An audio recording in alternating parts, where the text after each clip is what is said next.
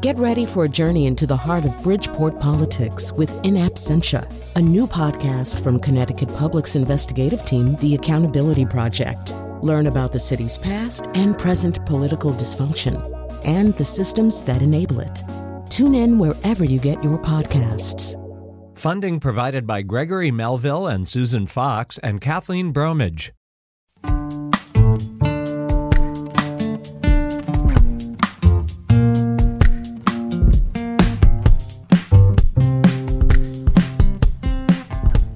This is Where We Live on Connecticut Public Radio. I'm Lucy Nalpathanchel. Democratic leaders in the Connecticut General Assembly say they'll have a budget deal with Governor Lamont before the legislative session ends. But they'll need to reach agreement on some proposals that Lamont has said he doesn't support, like tax hikes on the wealthy. Could minority Republicans play a role? Today, Where We Live, we talk to the number 2 Republican in the state Senate, Senator Paul Formica. You can join us as well, 888-720-9677. That's 888-720-WNPR. Or you can share a comment on our Facebook page or find us on Twitter at Where We Live.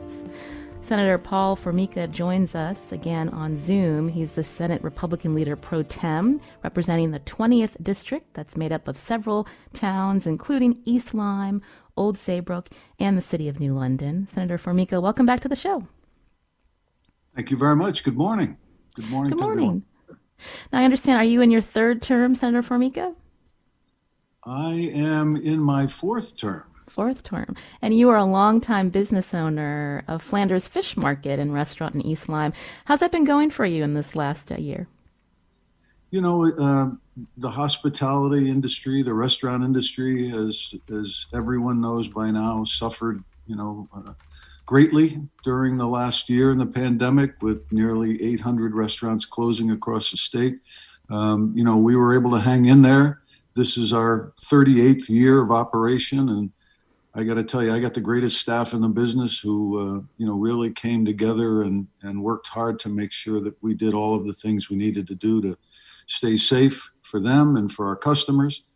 It seems to have paying dividend as we come out of this long time pandemic. Mm. Now, on top of that, you again have been representing the 20th district for some time. You were with the state Senate last night, several proposals moving through, including expansion of online gambling and sports betting in our state. But I wanted to get reaction from you first, because there is a colleague in the state Senate, Senator Dennis Bradley, who's been indicted on federal campaign finance charges. He's accused of having his campaign workers alter the dates on campaign contribution cards ahead of the 2018 election, and those altered contribution cards were later sent to the State Elections Enforcement Commission in an effort to qualify Senator Bradley for tens of thousands of dollars in state campaign money. Now, Democratic leaders of the state Senate have removed him from his post as chairman of the Public Safety Committee.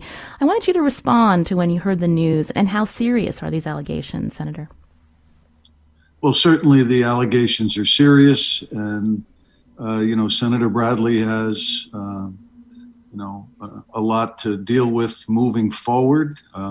Certainly, I'd like to see the process play out before I comment on the situation, as I really don't know the details other than, what we heard sketches of last night and the reaction by the leadership of the Senate Democrats.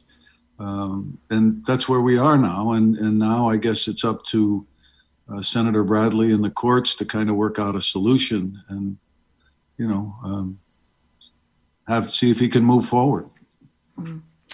When you think about how this all panned out, the fact that we've got the Citizens Election Program, the importance of clean elections, and while he received one of the grants, there was a citizen complaint, and the commission ended up not even giving him a second election grant. Do you think that the protections in this program are working, Senator?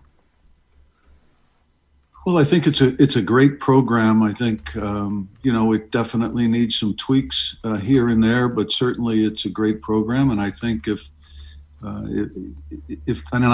don't know the details of Senator Bradley's situation, but if they, meaning the commission, were looking into it and they seem to have uncovered some wrongdoing and they seem to have taken proper steps and taken their time to make a decision, because I understand this was some time ago.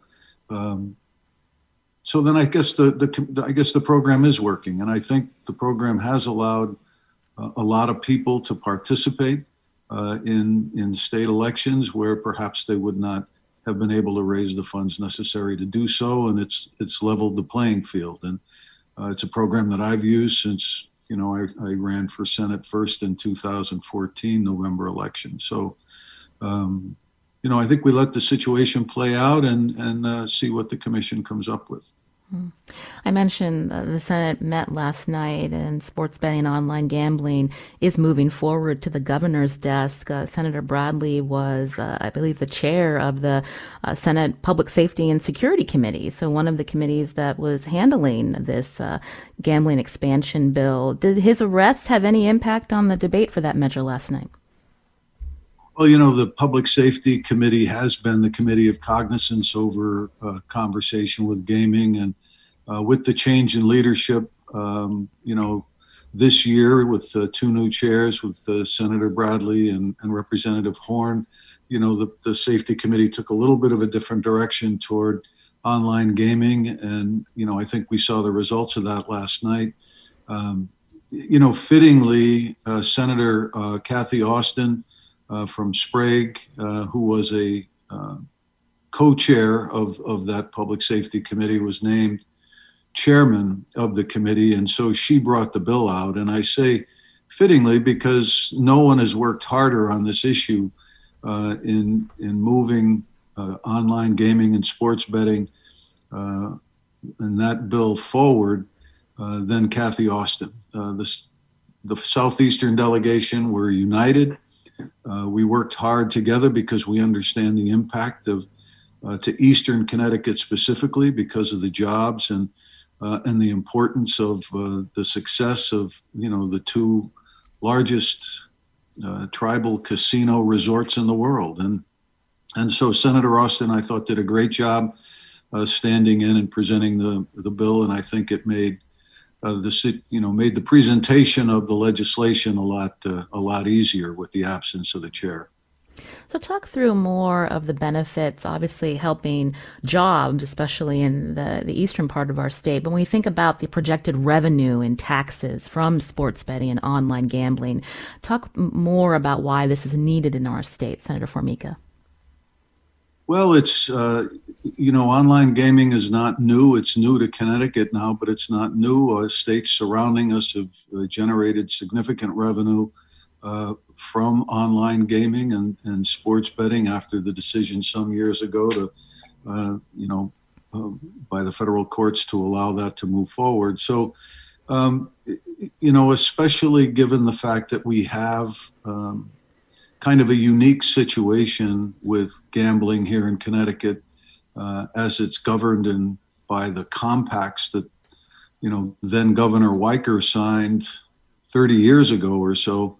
With Foxwoods and then modified with the Mohegan tribe. So they've grown into the 5 and 6 highest job producers in the state.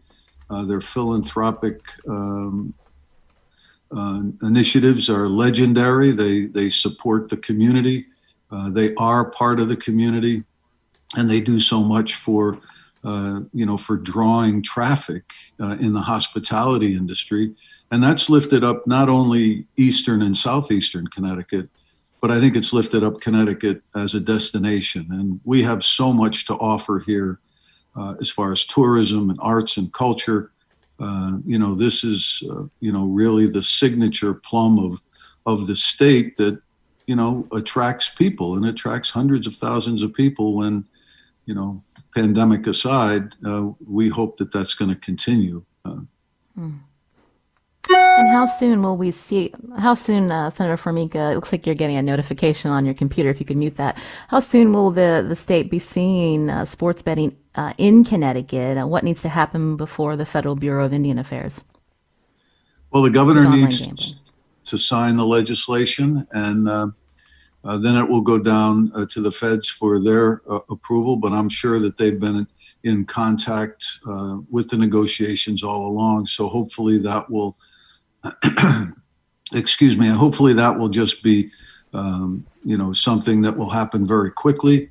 And then, the implementation process, the mechanics of actually getting, the hardware and the software and all of that set up so that it can be, that can be implemented. And it could be midsummer or the fall and before it starts generating. And I think it's going to generate significant revenue to the state, but it's also going to shore up the tribes and secure those jobs there. So hopefully in the next few months we'll get a better understanding. But there's been a lot of background work done by everybody involved, and the governor and his team stepped in and kind of closed the loop with the negotiations, and so there's a lot of kudos to go around because people came together and gave a little, and the agreement I think is beneficial long term. And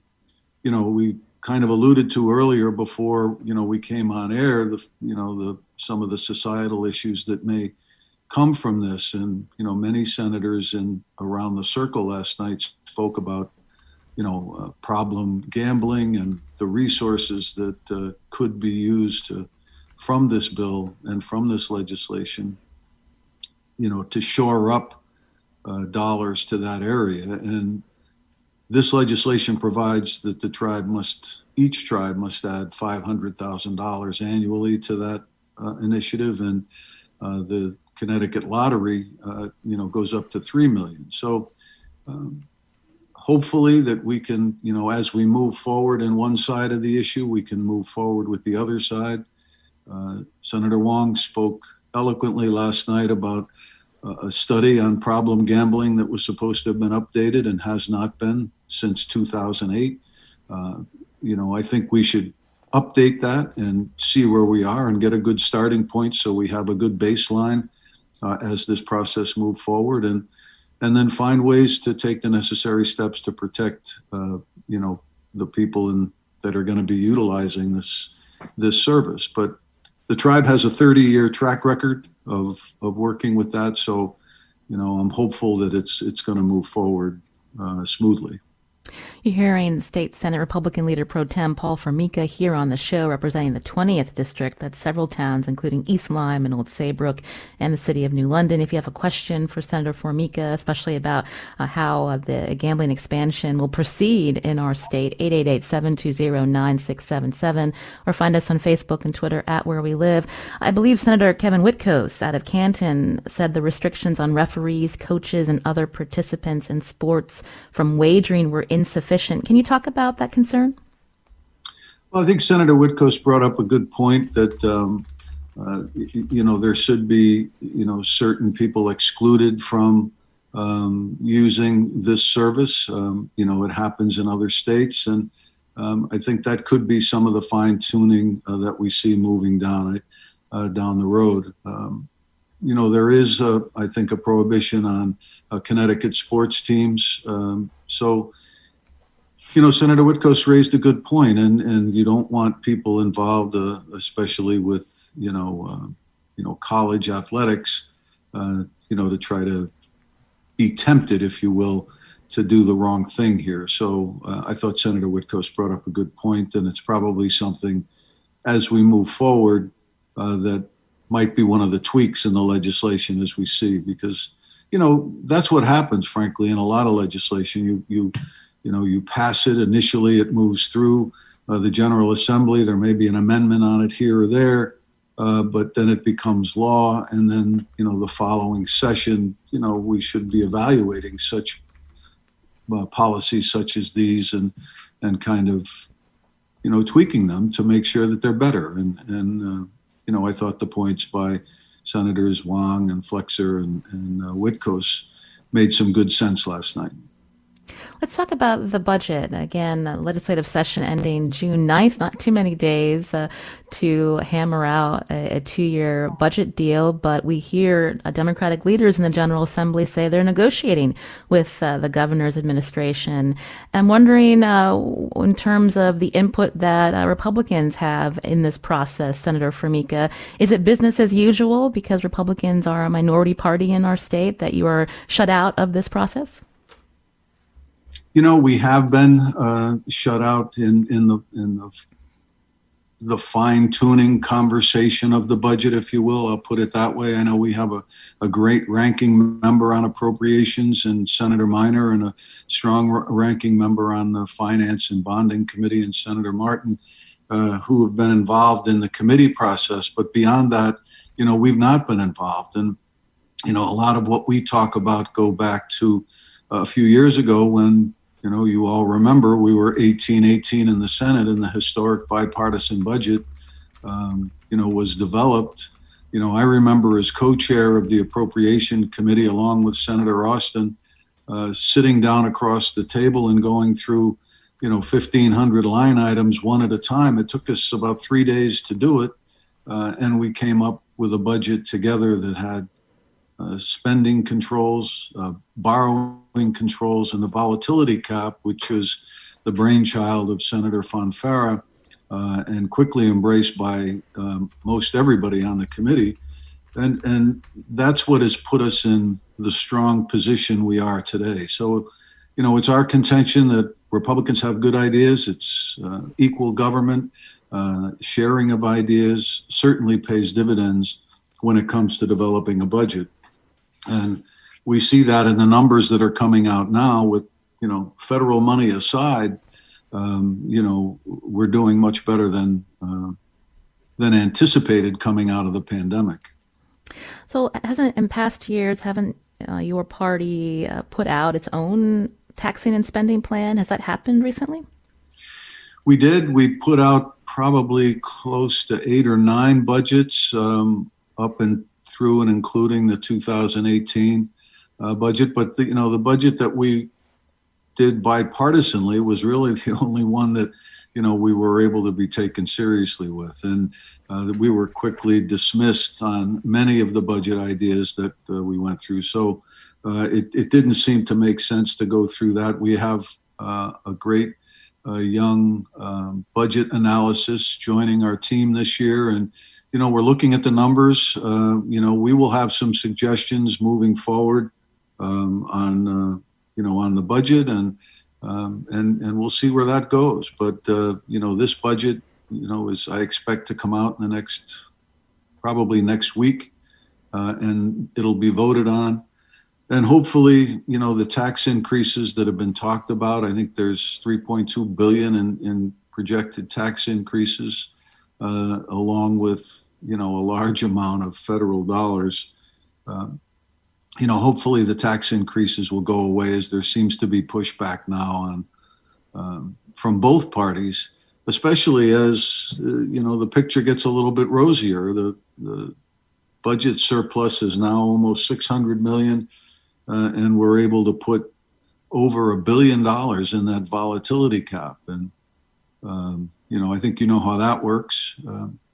Anything over 15% of the budget that is saved in the budget reserve fund must be taken out and put down to pay back pension liability. And the benefits of paying pension liability obviously is a reduction in debt, but also a reduction in debt service, which helps the general fund expenditure line item side of the budget.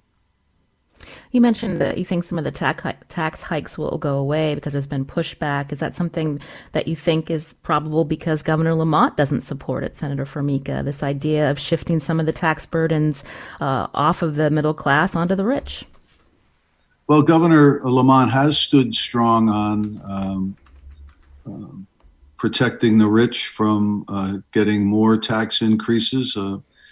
He has a number of tax increases in his budget, with the $50 million insurance tax and, the TCI tax, which is, an unproven, opportunity, I'll say, but it will raise some money, about $100 million. The mileage tax on trucks is another $100 million. So, the governor has put his finger on some tax increases, but you're right. He says that, and I think rightly so, taxing the rich has proven not to be a good philosophy on budget tax generation, because they simply can move. And the more mobile the economy becomes, the more likely and the more apt they are to move. That goes back to when Kevin Sullivan was, a former lieutenant governor and president of the Senate.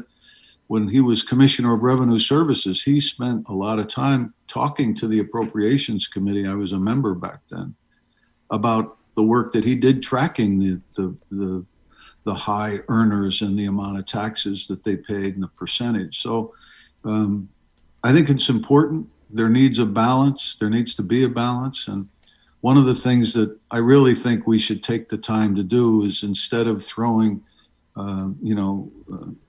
tax possibilities at specific sectors, I think it's time to get a bipartisan committee of the legislature together and really look at redoing the tax code, top to bottom. I think it needs to be more fair. Certainly, things can change and there can be some tweaks. But I think that's something that really needs to be done, and do an overall tax overhaul instead of just saying, let's tax this and let's tax that.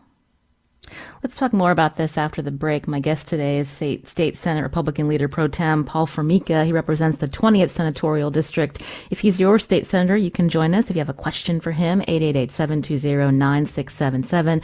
That's 888-720-WNPR. Or find us on Facebook and Twitter at Where We Live.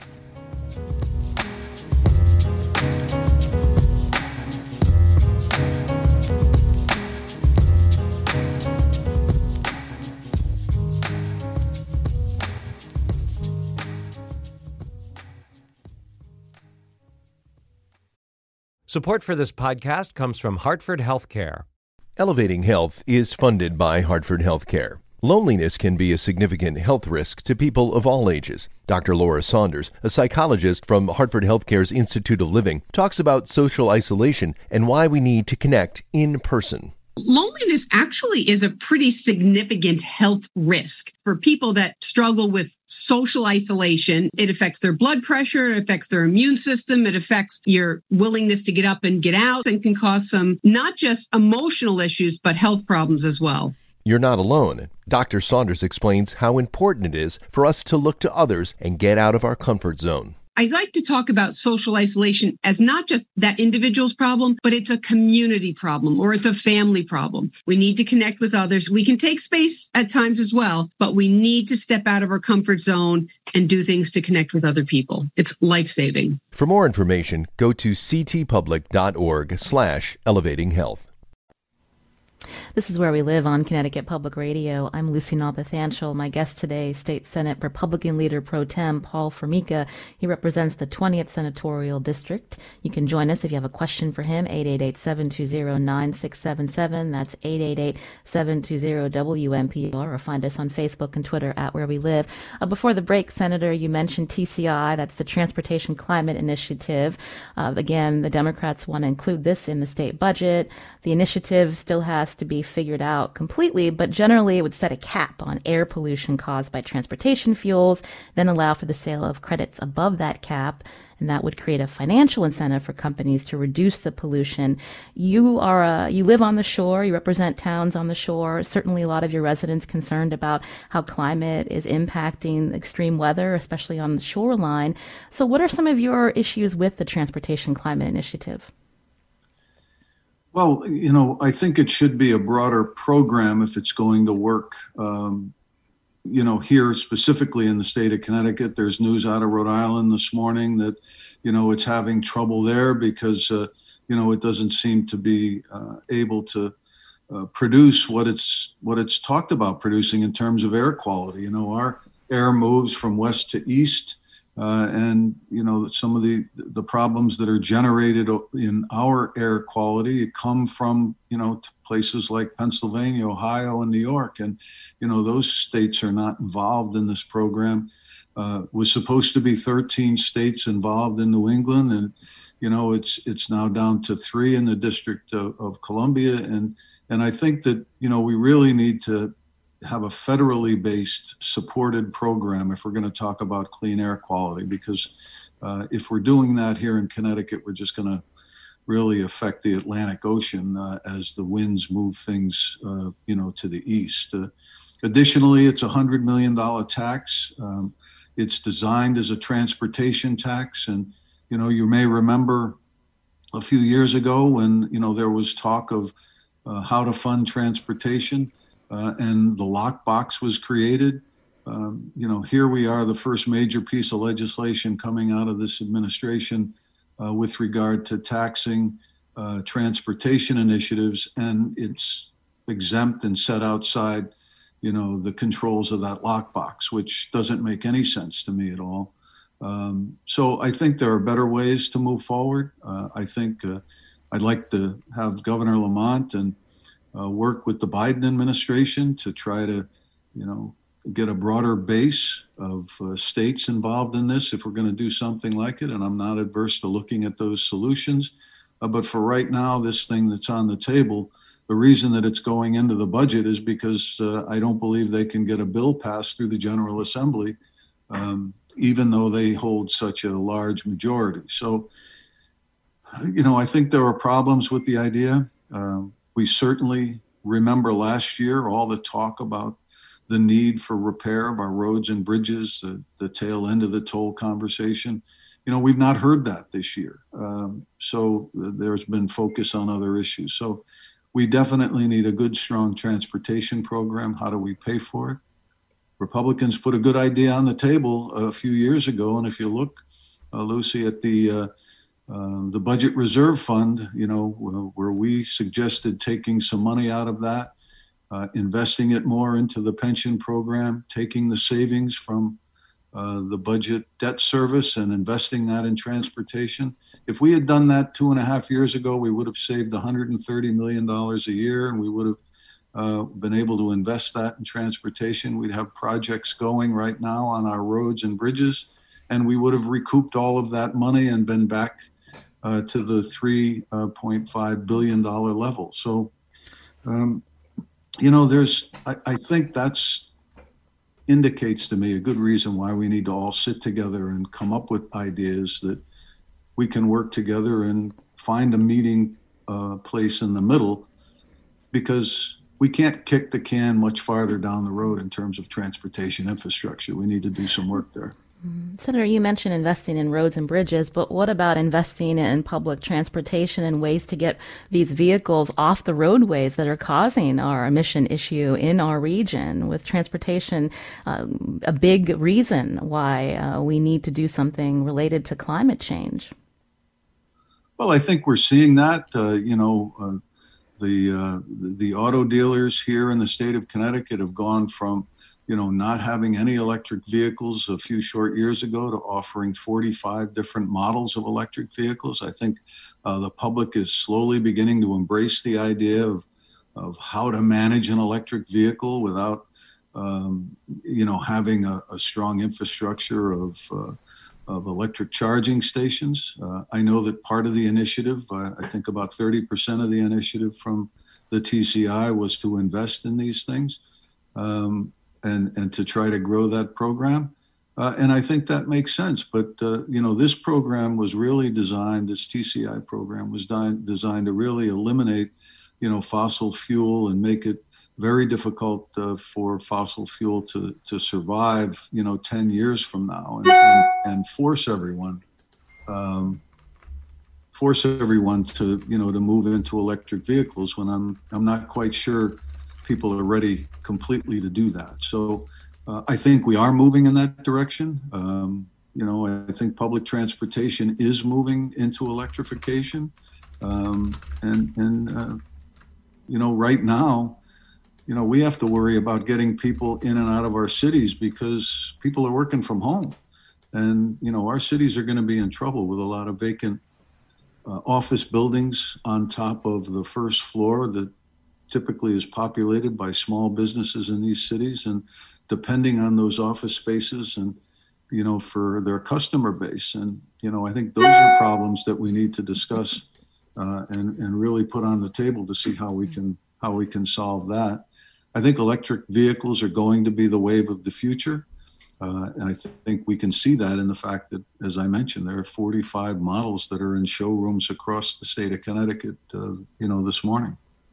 You mentioned electric vehicles, but when I think about public transportation and people in cities who don't want to be driving, and they're thinking more about trains and city buses and ways to invest in that, Senator Formica.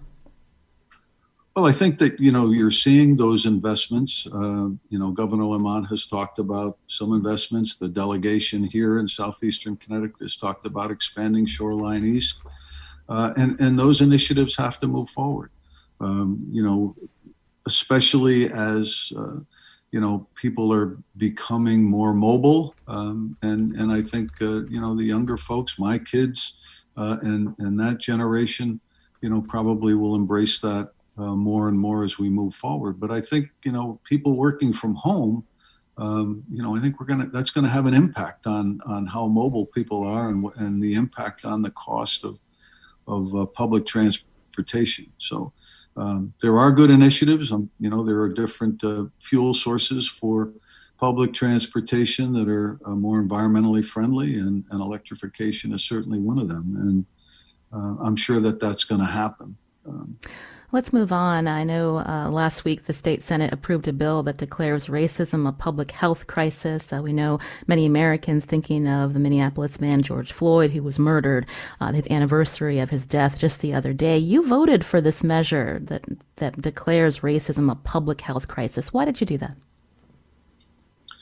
Well, listen, I think it's long since time that, we really put the issue of eliminating systematic racism in this country on the table. And I think, I would support anything that we can do to improve social justice. The bill, did say that racism is a public health crisis, but it also contained, a number of mechanisms that would, collect some research and data on racial bias, how it exists, how it affects the state. And I think, you have to, that's one of the things that we have to do. The George Floyd situation and the murder that he underwent very publicly, I think had the effect on this nation in driving this conversation forward. And we can't let that opportunity waste. And so, this is the greatest country in the world. I can attest to that from where I started. And here I am in the opportunity to serve Connecticut in this great way. And that American dream has to be open and available to everyone, no matter what color. So, I think, and I support anything that we can do to carry this conversation and change, to change that thinking so that we eliminate racism once and for all. I mean, it's good to hear you say that, Senator Formica, when we think about, saying you wanted to support anything, you would support anything to support social justice. But there's been a lot of attention, too, on systemic racism in our country.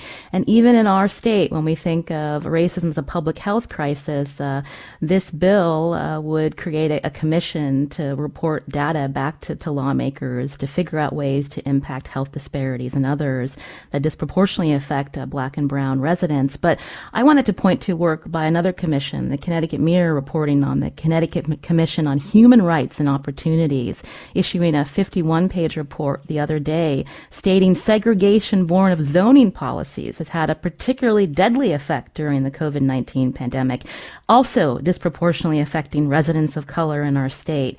And we look to what the State House did the other week, passing zoning reform legislation that strips out or scales back many of the controversial sections that would have made it easier for more affordable housing to open up in Connecticut suburbs, in towns that you also represent, Senator Formica.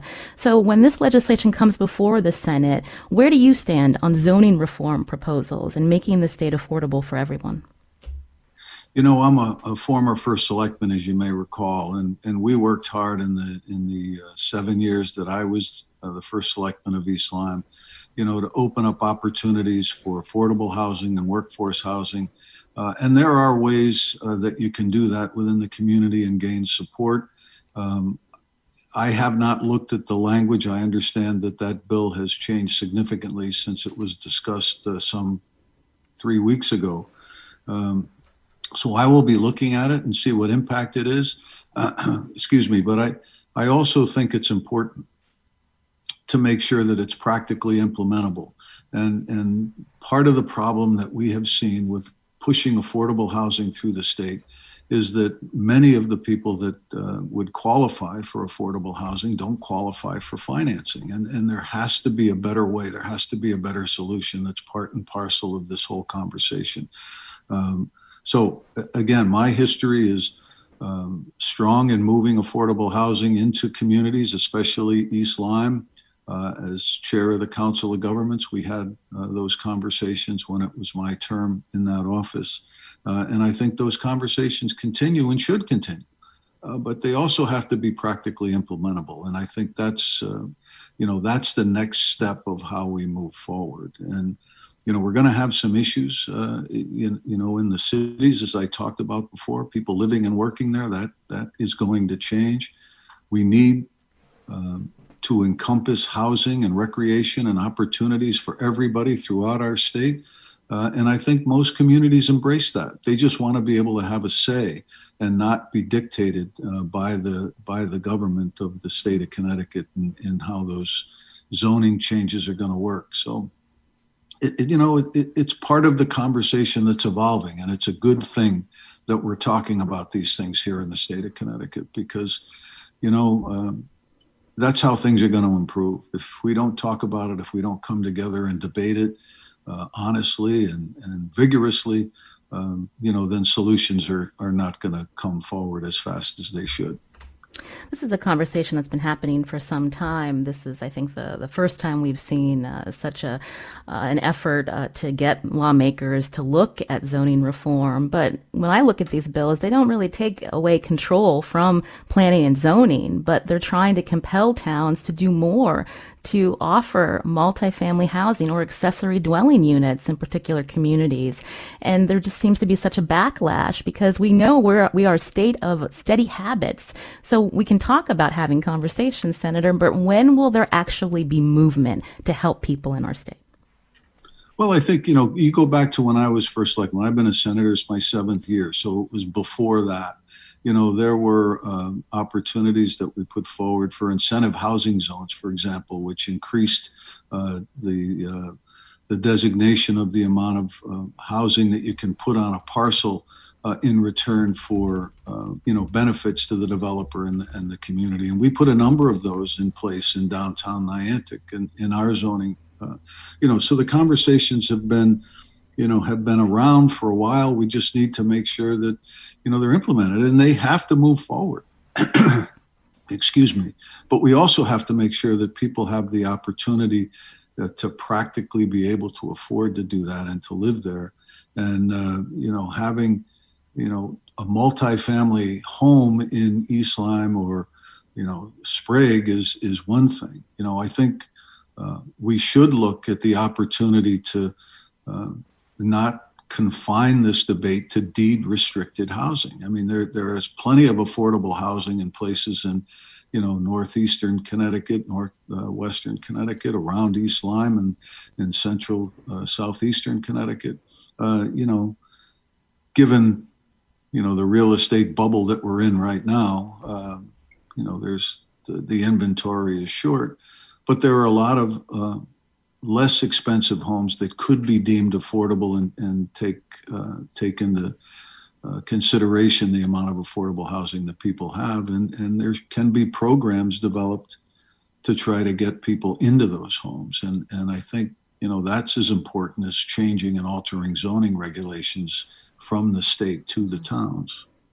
I think the frustration is that it is so piecemeal that you have some towns maybe working on this, but other towns, they just won't budge. They don't want to see this type of development in their town, and it's just frustrating. I think when we hear about how so many people in our state need a place to live, Senator Formica, it shouldn't be just your town of East Lyme or others making an effort. Well, and I guess that, that's the conversation that we have to have. And how do we do that? And can the state force feed it? or is it something that we can get together and have conversations about? I know it's something we have to talk about, and hopefully that's part of the conversation. It's been a big part of the conversation this legislative session, that's for sure. Well, I've appreciated the time you've given us today, State Senate Republican Leader Pro Tem Paul Formica, representing the 20th District. Thank you for coming on the show. We'd love to talk with you again in the future. Well, thank you very much for having me, and I wish you all a wonderful afternoon. This is Where We Live on Connecticut Public Radio. I'm Lucy Nalpathanchel. Coming up, we're going to hear from Hearst, Connecticut's politics reporter Julia Bergman. Again, that legislative session ending in just a couple of weeks, about more of the bills that may move forward before that deadline.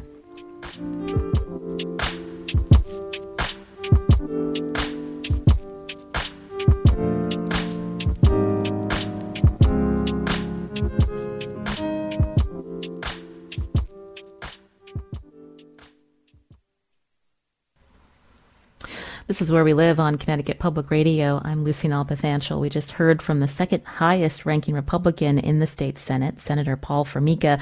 For more context, joining us now on Zoom, Julia Bergman, politics reporter for Hearst, Connecticut. Julia, welcome back to the show. Thanks for having me back, Lucy. So we hit several things. I wanted to hear your take on the senator's comments. Let's start with this indictment of Senator Dennis Bradley. I asked him to talk about the program that Bradley is alleged to have tried to defraud, and I'm wondering if you can respond to what you heard. I think many senators, both Republicans and Democrats, are reluctant to say too much at this point. Given, we just have charges, we don't have any kind of guilty verdict at this point. So I think, the senator was obviously playing it cautiously, as to be expected, waiting for more details to unfold. Senator Bradley just appeared in court for the first time yesterday afternoon, and obviously it was business as usual in the Capitol. So the senator was obviously focused on that. So I think waiting for more details is the stance that most lawmakers are taking at this point. Can you walk us through the debate that happened last night? Was it shorter than usual when we think about how the state is now moving forward once the governor signs and it gets approval from the federal government, of course, on online gambling and sports betting, Julia?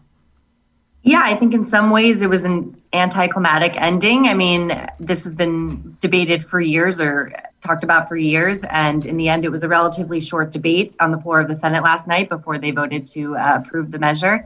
As the senator mentioned, the Lamont administration had to step in at various points, and negotiations broke down at various points. So in the end, it was somewhat easy to pass after all that had happened. So walk us through, because I'd asked the senator about the timeline of how soon sports betting will be allowed in Connecticut. What can you tell us, Julia? Yeah, I think it's going to take a little while to get set up. I think there's hope that by the time the NFL will be playing in the fall, that things will be in place by then. But definitely a lot of work to do. On the revenue side, I think the projection is $28 million in this fiscal year that's starting July 1st. So a lot of money that could be on the table, but certainly a lot of details still to be worked out.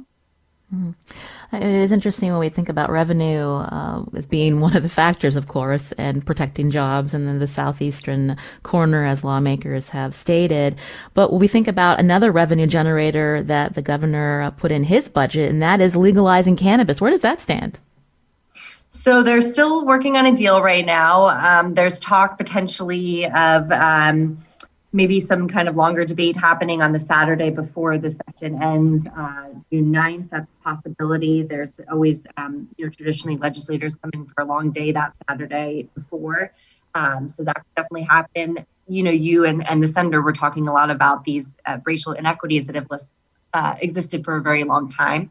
And that's definitely part of the legalizing cannabis debate as well. There's progressive Democrats who believe that there needs to be more equity provisions in the bill and make sure that those are really clear, so that those who were disproportionately impacted by the war on drugs, get a fair share going forward in how this, retail cannabis market would play out in Connecticut. I want to talk more about the budget, the deal that's potentially happening behind closed doors, right, between the Democratic legislative leaders and the governor. One bone of contention, of course, some progressive lawmakers wanting to shift that tax burden away from the middle class. And some proposals out to hike some taxes on the wealthy. I mean, where does that stand? And do you think that, Senator Formica thinks that with the Governor Lamont not being supportive of that it won't be happening this year, potentially? What are you hearing? Yeah, I think there's a lot more potentially agreement between, or areas of agreement between the Lamont administration and the Republicans on some of these issues in the state budget. The Governor Lamont has drawn a very hard line about not wanting to increase taxes on the wealthy. He says there's, we're flush in federal cash from COVID relief money. The rainy day fund is at an all-time high. So I think Lamont is going to be very hard pressed to do any kind of large-scale tax increases on wealthy residents. But again, this is also part of the debate of the long-standing systemic inequities. And there are members of Lamont's own party who believe that now is the opportunity to really address these. Connecticut is in a very good fiscal position, so it's going to take more than the federal funding. The state's got to pony up more money to deal with this. So I think it's definitely going to be a very, very interesting debate to watch in the coming weeks.